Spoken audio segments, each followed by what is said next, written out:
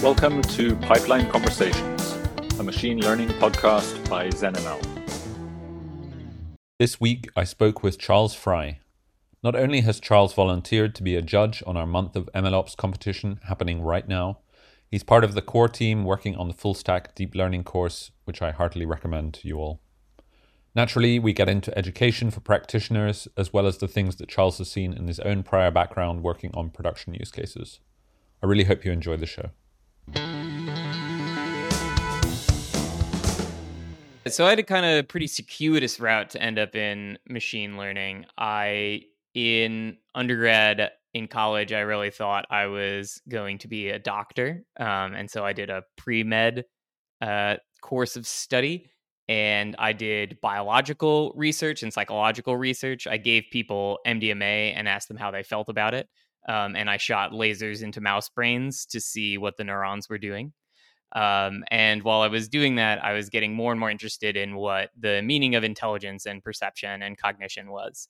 And it became more and more clear that we didn't really understand it well enough to figure out by reverse engineering mice or undergrads. And so I got into machine learning from there and did a PhD at the University of California, Berkeley, in the neuroscience department, kind of as a double agent or as part of a pivot from neuroscience to neural networks. It's got neural in the name, so it's got to be neuroscience. And studied, in the end, optimization theory for neural networks. How can we prove that they converge, that they don't get stuck, that they don't give like completely incorrect answers? Is there a way to understand that? Worked with some physicists who had some physics-based theories, and did some sort of numerical experiments on that. As I was doing all these experiments, it was like, man, I am like tracking this in a Google Sheet. I'm running like 4 different Jupyter servers to try and pass information back and forth. This is really unpleasant. And so I came across weights and biases really late in doing my work, but it's too late to incorporate it myself, but early enough that I could join them when it was still a small company of 15 or 20 people. And then do work on documentation, developer relations, like internal product and a little bit of engineering stuff, and sort of work on this tool for making that kind of experiment management flow much easier.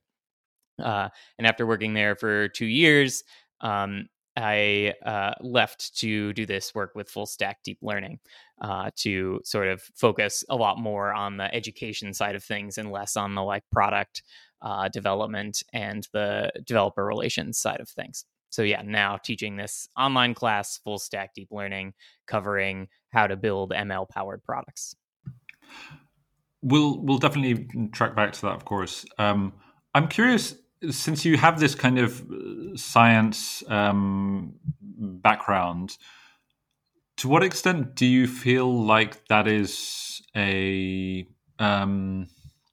useful, like on the spectrum of useful to essential in terms of the work that you do now? Because, you know, data science does have science in there somehow, and, you know, the whole art of, you know, the scientific method, doing experiment, how do we know when what we're doing is actually having an effect? All of these things are actually quite important, and they seem to be quite often like the real kind of core gotchas where people are doing something really wrong or fooling themselves that what they're doing in ML is. So yeah, I'm just interested in how that's kind of played out for you. Yeah, I would say on the one hand, like it's like completely informed the way that I think about data, about modeling of data, and about decision making, is informed by considerations around hypothesis testing and around inference in general, like real inference, not inferencing on NVIDIA's latest hardware. But the like research is not that good of a model for what ends up happening inside of like in industrial applications. People barely even want the right answer in science. They barely care about that, actually doing it correctly and getting the right answer. and they care even less about that in industrial settings. So the kind of like hardcore training on modeling is maybe less useful than I'd like it to be for being able to like design negative controls or to build causal models that can or design a randomized controlled trial for a claim about what will move user engagement metrics. So those things that maybe one would hope would transfer from the best parts of the scientific community over into data science maybe don't transfer as well as they should, though I think it'd be better for everybody if they did. Maybe you could just unpack what you said there just a little bit earlier about kind of people not wanting to get to the real answers about things. How can people be doing useful things without kind of reaching real answers? What then is going on in industry? Yeah, that's a great question. I think there's like a cynical take and an optimistic take. Maybe the cynical take is that the role of a lot of scientists and academics is to consume grant money and to produce like shared narratives of how the world works, which may or may not actually reflect how the world works. And there's a similar role for the data scientist as the person who convinces everybody that the charts are going up and to the right for good reasons, not for bad reasons, and to sort of like launder the uncertainty that is inherent in running a business and dealing with partial observations into a feeling of certainty in the form of white papers or like nice looking Streamlit apps. So there definitely is some of that cynical. You could see that sort of cynical side of things in operation in academia and industry. But the optimistic take is that maybe the really precise, like the search for truly super precise answers and super precise knowledge that maybe draws a lot of people into science and drew me into science is not always the most useful thing. Getting a 90% correct answer and like acting on it and seeing what happens is maybe better than waiting 6 to 12 months longer to set up a full RCT to test whether the button should be blue or green. So yeah, the optimistic take is maybe that even though people may think that they are like aiming for the precise answers about what's going on inside a business or what's going on inside of a organism they're studying, it's what they're actually doing is getting a sequence of approximate answers that mix with other people's approximate answers to get some approximation of the truth over time. And I mean, you do have some kind of an iteration cycle and experimentation going on within real world use cases, and maybe we'll talk about this more again. But yeah, I'm kind of curious, like the extent, the balance between the risks of moving too quickly with these kinds of things versus being a bit more cautious. I mean, in the end, I guess it's someone's money on the line there, perhaps, if you're not looking for real answers. But yeah, definitely. That's something I've seen. Maybe is something that should have been more obvious when doing research, but something that's become very painfully obvious moving from research to industry in the last couple of years, that there is this very delicate balance between writing a library with no bugs in it and writing a library that nobody uses. Like it doesn't matter if the code is perfect and has a beautiful abstraction if it's never executed. And so that I've seen organizations that sort of fall on different parts of that spectrum, and different cases where it's more important to move quickly than it is to move correctly, in cases where it's like very critical to move very carefully. And so, just as examples, I've worked in places touching on healthcare, and there it's really important to move carefully and to be confident that your claims are correct. If you're deciding what the best resource allocation is for resolving user churn, it's okay if you make some mistakes. So there may be some guidelines around stakes, around reversibility, that maybe tell you where you should likely land on that spectrum. I'd like to talk a little bit about education, since you're pretty deeply involved in that, and feel free to take a diversion into talking a little bit about full stack deep learning, Sure. if you feel it's part of the answer. But yeah, we've had a lot of kind of guests on, and I often like to ask people about kind of what is needed in terms of educating the next generation of people who are coming in. I guess you see a lot of those faces coming through the course, particularly at the moment. Yeah, I'm kind of. What's your take on what's needed? What are the core skills and fundamentals that people need to be learning? Yeah. So my answer to this is going to be at a very, very high level, maybe galactic level, which is I think the primary concern with education right now is that it is one of the industries that is seeing costs rise over time relative to inflation, relative to the prices of other goods. Some of the examples of things that have seen costs go down are things like televisions. Anything that looks like a widget you can build in the factory, costs are going down. But lots of services, education and medicine being two of them, the prices are going up over time. And given the clear importance, the critical importance of education for finding, useful, well remunerated, maybe even, joyful work in the 21st century, that's untenable. We have to do something about this. And so for me, what that looks like is trying to design ways that education, can look different than the traditional university, than the traditional school with degrees, because it seems like that system is not adapting well, and is perhaps one of the causes behind this increasing cost. And so I think as people who are teaching in computer science, we have an opportunity to bring some of our skills to bear on this problem, skills around automation and scaling, while at the same time recognizing that automation and scaling bring decreases in quality if they're not done carefully and thoughtfully. So if you're going to scale up your class, you should probably think about how to replace some of the human interactions that you were able to have with students when it was just 50 students, if it's going to be 500 students.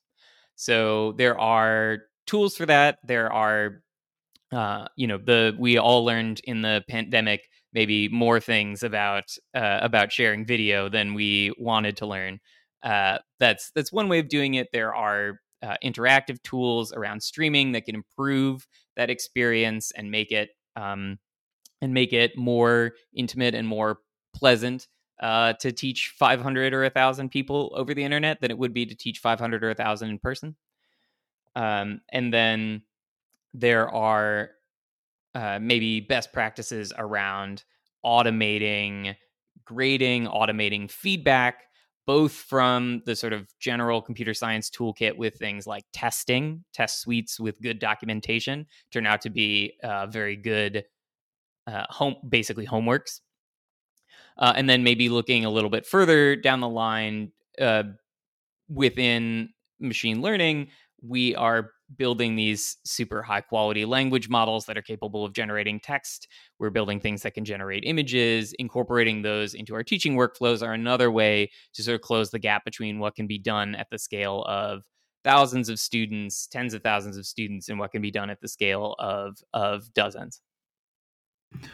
How close do you think we are to that vision? I mean, because a cynic, I guess, would perhaps push back and say, we're good at some things and we're good at certain things where maybe a lot of people have focused attention on, but perhaps, other things, perhaps things which involve spinning up infrastructure or things which are a bit closer to what, real world industry looks like, we're maybe not so good at giving people that experience. And, maybe the answer is, you just need to go and experience it, and stand in the Large Hadron Collider or whatever. Like you need to like there's no way of replicating that, but yeah. Yeah, I think the solutions to that are probably technical, and those feel like things that will be solved over time as these technologies stabilize and become more mainstream. Like, it is only within the last couple of years that there are things like Replit and Google Colab that allow you this like free experience for interacting with a Jupyter notebook or a developer environment that are like dead simple to get started and mess around with.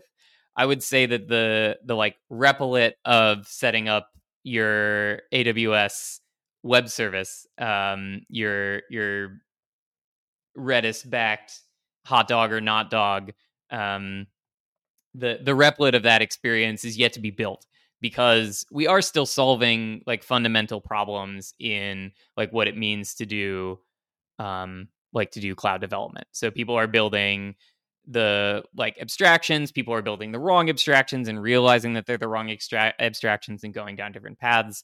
So I think that will solve some of those problems there. I think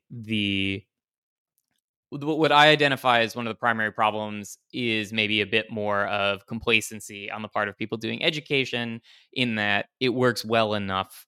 There, it's you can make a living on it and have a career without having to tackle these like broader problems around scale and automation. Yeah, it feels like there's not sufficient pressure to make that happen. Do you see code as kind of the endpoint, or the code level? Because there are other people in the space who believe that we need to kind of go beyond the level where people need to code, and where really if this kind of field is going to grow and be useful and have use cases outside a small group of people, then then you need to have ways to interact with these concepts and these ideas and so on, which don't require someone to know how to program. Yeah, I definitely am sympathetic to that idea. And the rise of large language models that understand both natural languages and code does suggest a way forward for that.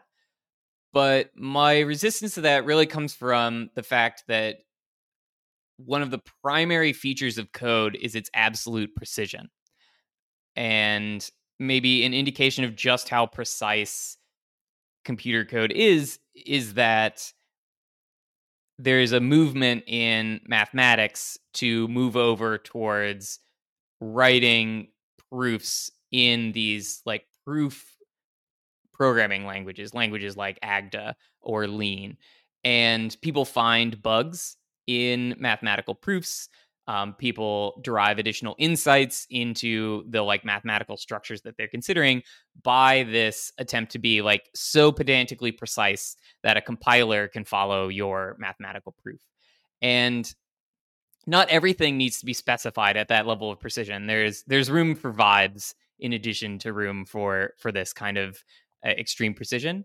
But it seems like such an incredibly useful intellectual tool for people to learn to be able to be that precise, to learn to be able to explain something so well that a rock with electricity in it can follow what you just said.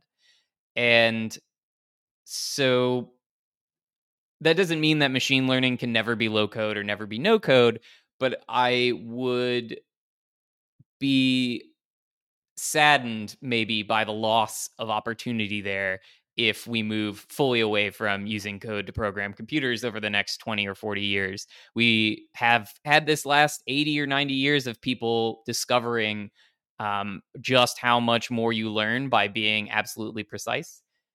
And I don't think we have even gotten close to squeezing all the juice out of that fruit. Yeah, I mean, I wonder if there's some kind of an 80-20 thing going on there, where a lot of people would be able to do some very useful things with, something good enough that had the right kind of guardrails and so on, that people don't do things that don't make any sense. But then, obviously there is, as you say, immense power in being able to express things precisely and describing the exact problem that, you were working on. Yeah, absolutely. What have you found works in terms of education? I mean, you mentioned a few things. Using tests as a way of kind of again, kind of offering some kind of guide rails or feedback on things. What are the kinds of things that you found students benefit from? Yeah, definitely the very direct benefit of incorporating testing into homeworks is the short latency of the feedback. Right? This is something that if we go to train our reinforcement learning algorithms, we become like very intimately familiar with the problem of delayed feedback and the difficulties that that introduces. This is something that also applies for humans who are learning. They need to be told when they've made a mistake as quickly as possible before the mistake gets ingrained. And so, like, completing an assignment, submitting it, and getting a grade with feedback is worse than while you're submitting the assignment, you immediately get feedback as you're going. That's like, that's incorrect. Try this. Or I think you ran into this issue. And both of those are far inferior to the sort of like traditional approach. You might call it the batch grading approach as opposed to the streaming grading approach, where you collect up all the homework from everybody, you grade all of them, and then you give it back to them a week later, and they no longer remember why they thought that for loops ended with a semicolon, right? Like uh, it's just a much more difficult signal to learn from, and people need to like develop specific tools for learning in order to make use of those learning signals. But outside of that, I can't say that I like that's a belief about teaching that I think is evidence based. There's studies on this, and this is something that the CS61A, the flagship intro computer science course at UC Berkeley, has done pioneering research and tooling work on. Most of my other beliefs about teaching are not nearly so evidence based, but I think the maybe the most important component of my style is bringing in a sort of like richness and joy to the content.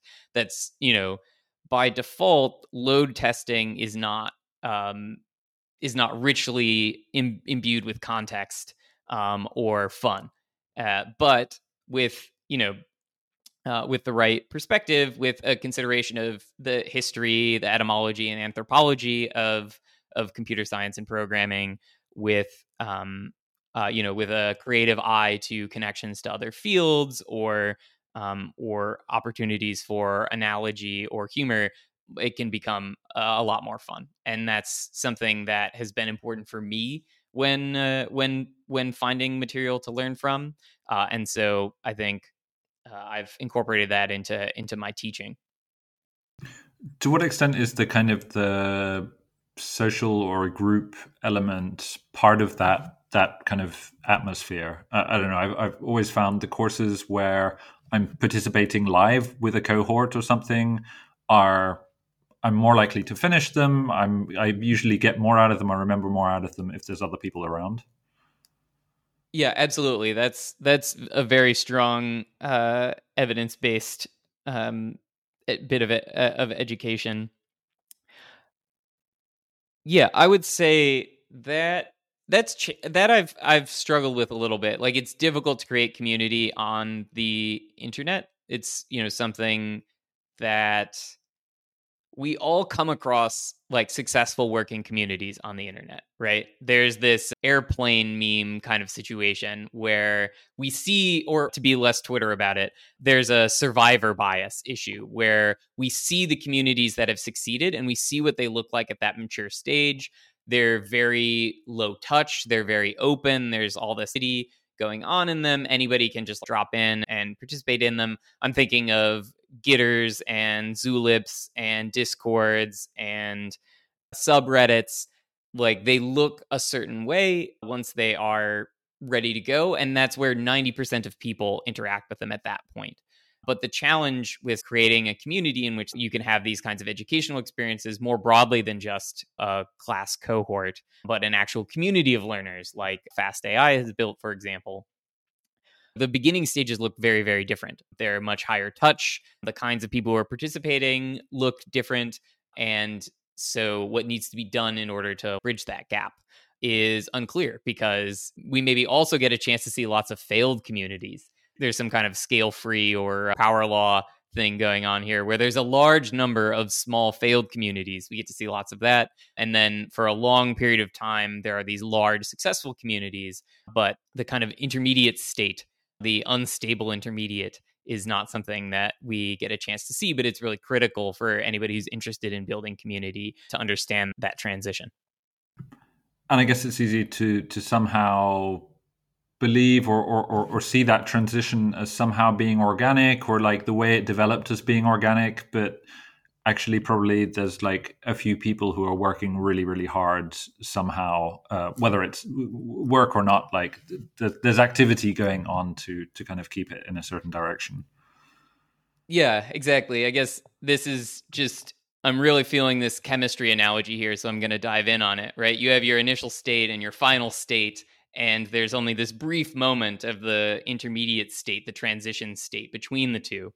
And the way biology solves the problem of making reactions go the direction it wants at the speed it wants is by creating really complex machinery to make a reaction that would maybe like normally go at a certain rate happen at orders of magnitude higher rate by constructing this complex protein machinery, a catalyst that holds the molecules in just the right spot so that that transition state is stable, and you switch from the reactants to the product, and you get the product that you want. So that's despite being the way biology does it, it's what we would call inorganic in terms of community formation. So maybe you could just talk a little bit about the kinds of things that you teach in full stack deep learning. We were having a little chat earlier about this, and it's definitely I think one of the best places online, I think, to come into contact with a lot of these things. There aren't so many places where you can get kind of modern, up to date kind of best practices. Yeah. Thanks. That means a lot coming from you. There are a couple of different pieces of the like full stack learning ethos. So the goal is to teach people the entire stack required to build a deep learning powered product. So that goes from data collection and annotation through modeling and training, and then selecting these trained models, deploying them onto cloud infrastructure, and setting them up as a web service so that you can get user feedback, and then using that user feedback to kind of close the loop and go back to data collection and annotation and create a sort of like iterative continual improvement process. So this idea of kind of moving as quickly as possible in order to get the feedback that makes improvement possible is a very like kind of core theme. I think it's easy to kind of get stuck on collecting data, get stuck on building models, and never really answer the question of whether you're making something that somebody actually wants or needs. This is maybe most acute for these kinds of web services that we focus on, since that's the happiest path for development and deployment of machine learning models. But it also applies if you're building, an edge device, something that sits on a robot or a medical device. Maybe the details are different, but the principles are the same.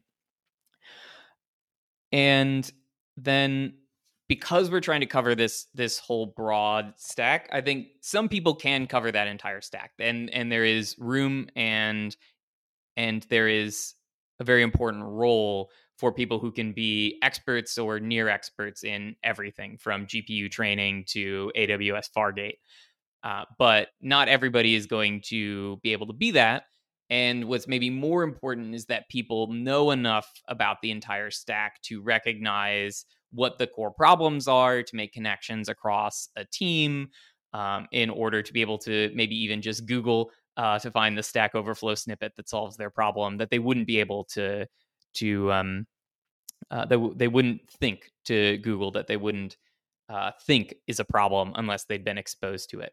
So because of that, we have kind of an ethos of mere exposure in a lot of the cases. We don't have time to go into like excessive detail about how to build a feature store and which feature stores are the best. But we can tell you about feature stores and say these are the cases where feature stores have turned out to be really important. If you have both streaming and batch features, and there's a possibility of disjunction, feature stores are going to be important. If that doesn't look like what you're doing, don't think about this.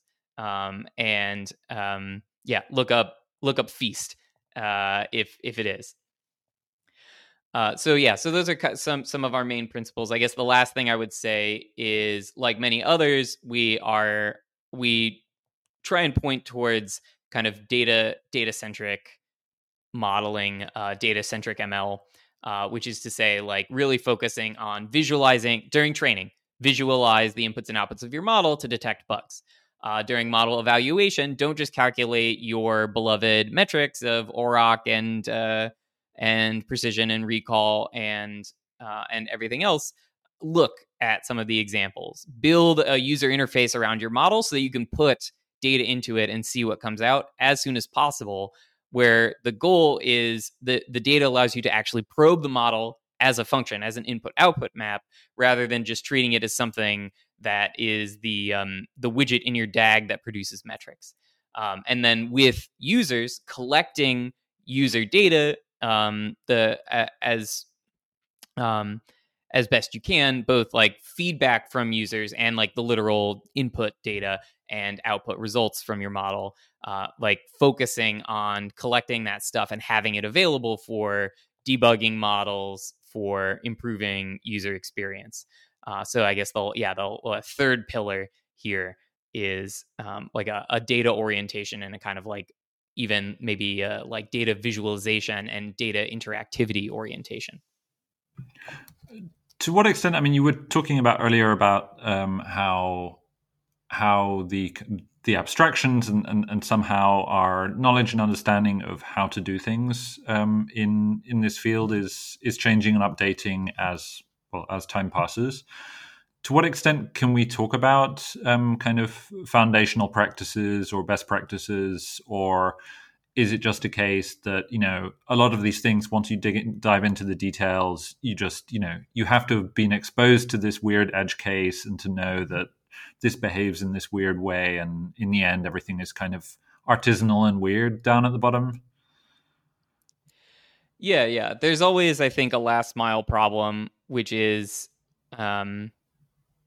the details are always different, and that's where you find the devil. But there is this iterative process of discovering the best practices as a field that solve the 80% of the problems and allow us to focus on the details that matter for our particular case. So I would say, like, some aspects of this really are getting better and have gotten a ton better in the last couple of years. I would say that model training feels way, way cleaner than it used to be, and I feel more comfortable telling people, like, use one of these high level frameworks in PyTorch that's Lightning or Hugging Face. Like, use one of these and it'll cover pretty much everything you need to do.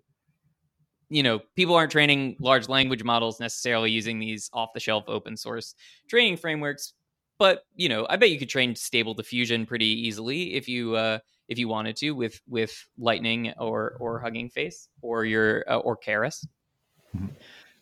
So it does feel like for some parts of the stack that have had a longer time to marinate and a longer time for people to smash themselves against rocks, we have found good answers. Infrastructure provision has gotten a lot better. Like maybe not infrastructure provision, but at the very least, it's easier to train on 8 or 32 GPUs than it was 5 years ago.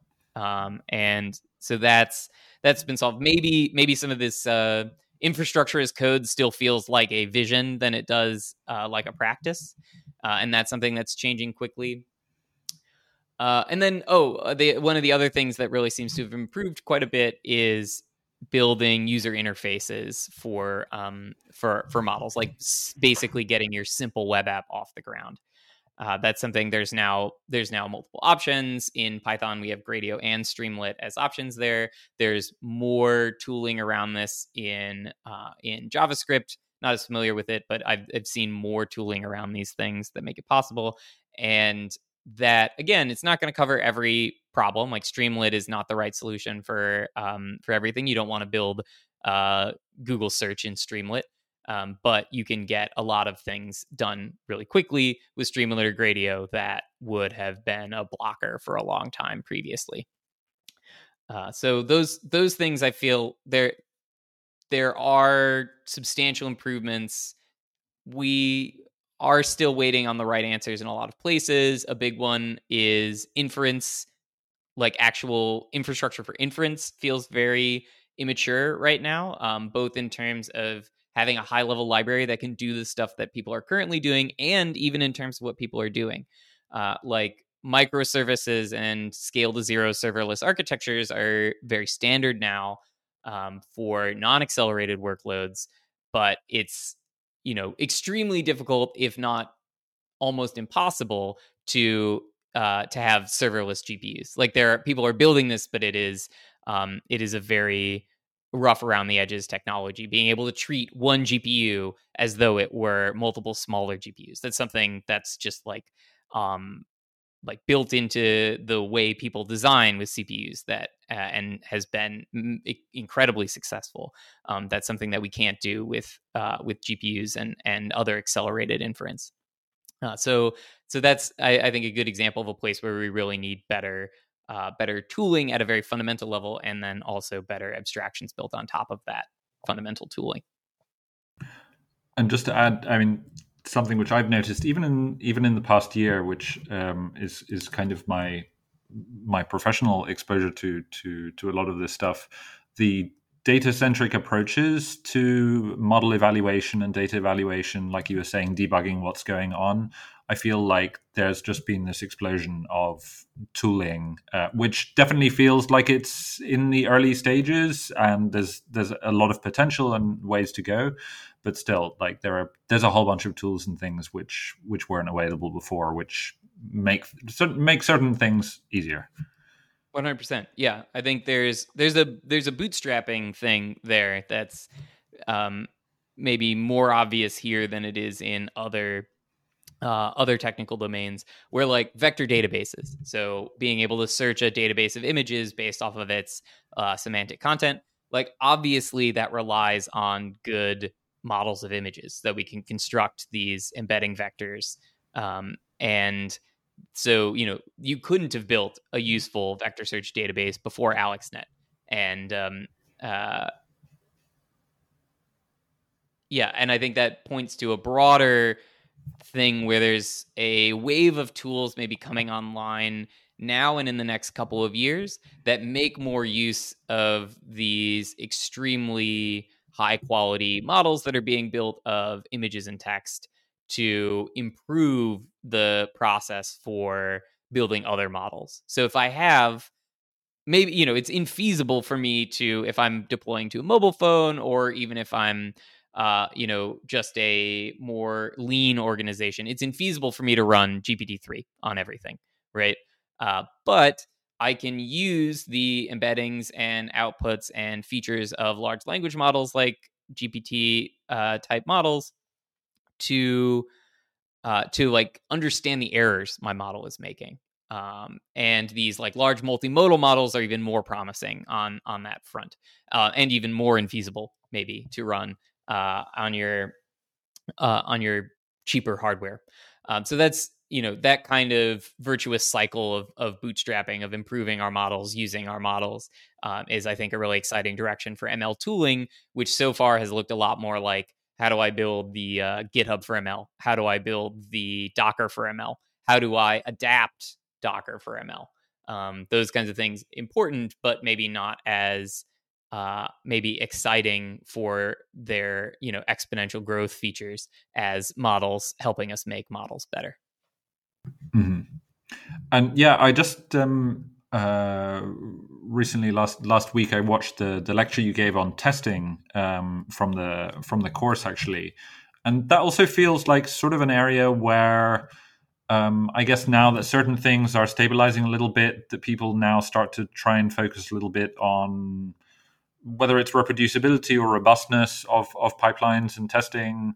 It still feels a little bit kind of wild west in terms of how people implement things, and there are kind of hacky ways to find out whether things are working the way that you would want them to. I imagine that will improve somehow. Yeah, I think where I see some improvement now in the last year or two is there was a period of people sort of like acknowledging and identifying the core problem of reproducibility in machine learning, which is things like we have these large artifacts like data. Data is compiled into the weights effectively. That's now something that you'll hear in lots of ML sort of like educational settings, and maybe was not something that was on people's radar 5 years ago or 7 years ago. And so people like maybe starting 5 years ago became aware of these problems and identified these problems. But when you first identify the problem, I think people tend to reach for this like very purist solution to the problem. Like, oh, that means we track data in version control, and data is in our Git store.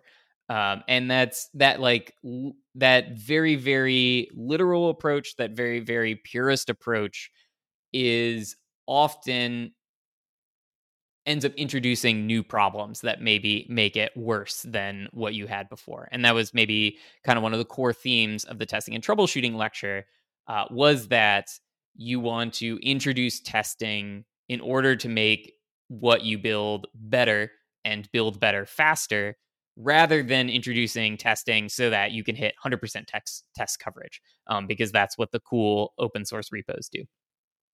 And that was a difficult realization for me as somebody who comes from science, has a strong math background. Like precision and correctness are things that I highly value, but they are in the end not the like core goal in building these things. And so I feel like in the last year or two, people have started to try and build workflows around data testing and around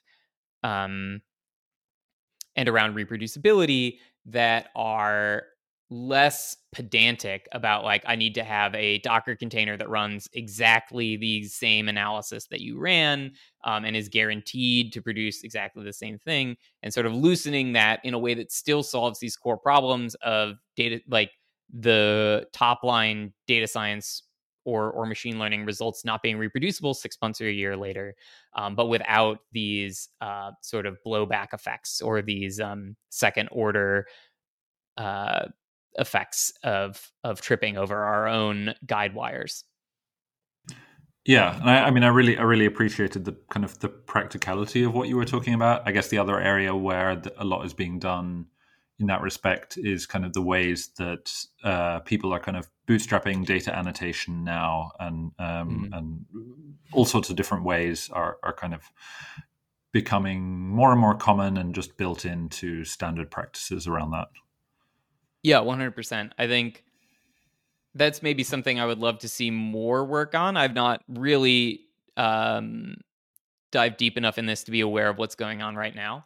But it does feel like if data annotation were built more directly into people's organizational and technical workflows. I think Shreya Shankar was one of the people who suggested on Twitter that you have an on-call rotation to annotate data every week, or every day, maybe, depending on how much data you get. That seems like that. Plus, it's easier to just like have data that you are playing around with in a Jupyter notebook or on the command line and be able to sort of like flag and update annotations. That both these sort of like cultural and technical changes to make data annotation more central feel like something that really can improve and improve machine learning and deep learning over the next decade. And I think this is to some extent an ideological retreat for deep learning. There was a belief, because deep learning allowed you to avoid the intense feature engineering that was required of earlier tools. Like, I still learned some computer vision that involved like SIFT features and Laplacian pooling pyramids and all this stuff that required really deep engagement with signal processing and the statistics of natural images and all this stuff. You no longer necessarily need to learn about images at that level of depth to build a successful computer vision model. However, having that level of knowledge and engagement with your inputs and your outputs, be they images, be they text, and some domain expertise, even if you're not using it to do feature engineering, incorporating it into the way you think about and build your models, I think is going to be really critical. There's quite a few linguists and language experts involved in the building of these large language models, and I don't think that's an accident. Yeah, and I see that change coming in the world of tooling, at least. Like, maybe it's just kind of starting, but obviously you have this vanguard of annotation tools, which are kind of edging into all of the rest of the stuff that's involved in ML, and then you have all of the ML and MLOps frameworks, which are kind of trying to take a bite out of annotations. I think at some point those two things will naturally coalesce. Yeah, and I think actually the place where I see there being a real opportunity is the move over towards continual improvement and like continual learning. The Google released a paper on their ad click-through rate models from the factory floor, I think is the fun title of that one. Awesome paper, really cool stuff. One of the things that's most stood out to me was that their training is 100% streaming based. Like, data is streaming in constantly, and they are constantly training models on that data. That is more challenging to set up when you have human in the loop annotation, but not impossible. And is more challenging to set up when you have less data, but not impossible. And that looks to me like a promising future for continually improving machine learning. It's an opportunity to design better algorithms for kind of automating and managing components of that. And it's also would require this kind of like annotation and it would make the data a lot more sort of central to the process, because the model would be more clearly an artifact produced by the data and less. It would feel less like its own independent artifact that gets like deployed or put places. To put on the full like Martin Kleppmann hat of designing data intensive architectures, it's sort of a materialized view of your data. It is if you turn your database inside out, and then it's extremely clear that data, and for machine learning that means in most cases some form of annotation or augmentation with humans, that is very clearly the central artifact there. Mm-hmm, mm-hmm. So we like to finish these kind of conversations podcasts with a couple of questions. Feel free to take it in whatever direction you'd like.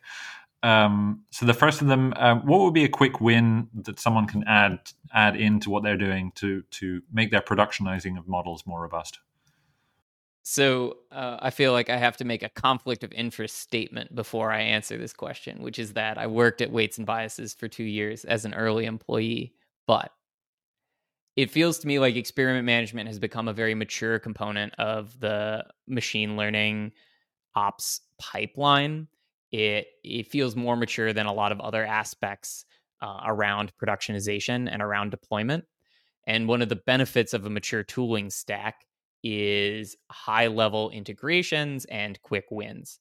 And so it's super straightforward to get a hold of something like MLflow or Weights and Biases and incorporate it into your training and evaluation and deployment framework and see, I would say, like immediate benefits.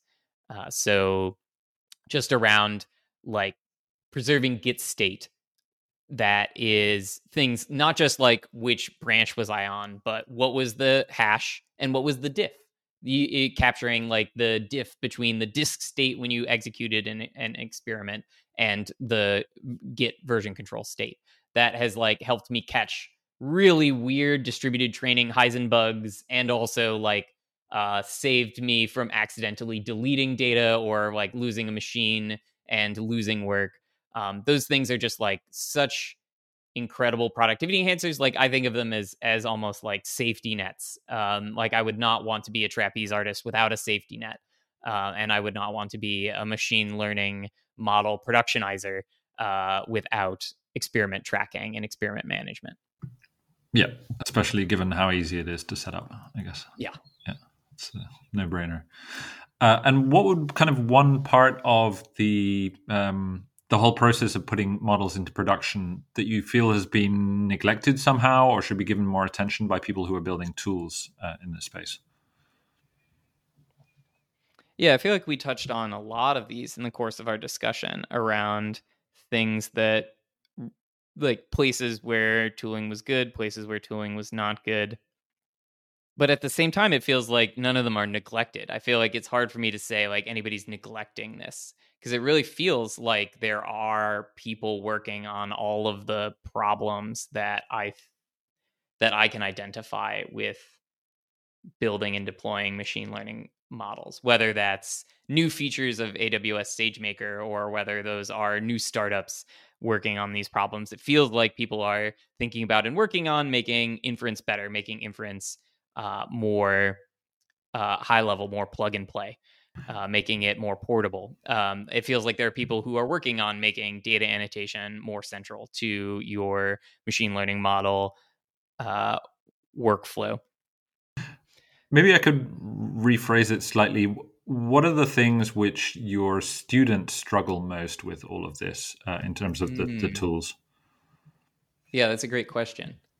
Where are people struggling the most? Yeah, actually, so what I would say is that the story for environment setup is still not good. And this is just Python at this point is actually kind of an old language. Newer languages have better solutions for package management. Like if you've ever tried to install and compile a Rust project, man, it's smooth. I know 1/100th of as much about Rust packaging as I do about Python packaging, and I felt more competent, more empowered. And that also extends to system level libraries. It's still a pain to get the right drivers and libraries installed and linked. And this just creates friction at a point where friction should not be created. We're at the very beginning. We're just getting started, and people are often at their most vulnerable because they're just beginning this process of learning, and they get hit with some bizarre low level error. So I think maybe the place where there's an opportunity for improvement is increasing the ease of use for containers. Like right now, containers get easier to use every 6 months in terms of there being more people who know how to use them, there being better tutorials, and there being better abstractions and better tooling. But they still need to get like a couple of notches easier to use before they will. Before I would say it'll be easy to get going with the right environment. And then I think there's a danger with containers and containerized environments of basically papering over bad design. I think I saw somebody say that it works in our container is the new it runs on my machine. And I think that points to like a very like serious potential issue, which is you can kind of engineer your way or into like some Rube Goldberg container that has exactly what you want, but does not evince good engineering principles for like setting up environments that are robust and extensible to new problems that you didn't foresee. So I'd want to see maybe both improvements and popularization and internalization of container technology, and then also better practices for making these things like robust and usable in things that are not just like Kubernetes clusters where everything is automated, but also in situations where people are treating the container a lot more like they would their home development environment. Yeah, and I guess you do want to give people an environment, some kind of a sandbox, but you also don't want to make it too different or too abstracted away from the real world as well, because in the end, people will encounter some of this friction and stuff out in industry and in the real world as well. Yeah, exactly. Though I think there's maybe a hopeful future of development where things are a lot more cloud native, Right. and that allows a little bit of these bootstrapping issues to go away, where because you are deploying to a dev container.json onto GitHub's infrastructure, you don't have to worry as much about Linux user group permissions because they've picked the right defaults for that. You don't have to worry about whether the NVIDIA Docker version can in fact talk to your GPUs or not, because that alignment is set up. So I think that some of this like ease of use stuff we will see as container technology moves from just being primarily about microservices or primarily about sort of like maintainability of services in production, and starts to invade further the development environment, not just in machine learning, but in other disciplines. Well, thank you very much for this great conversation, and definitely to all listeners, I'm sure people should just go and check out the videos and so on. Thanks, Alex. Thank you for listening to this latest episode of Pipeline Conversations. If you enjoyed what you heard, please consider giving us a review wherever you get your podcasts. It helps us get seen by more people, and of course, it's always nice to receive feedback. If you have suggestions for future guests, please send them over to podcast@zenml.io. Thanks. Until next time.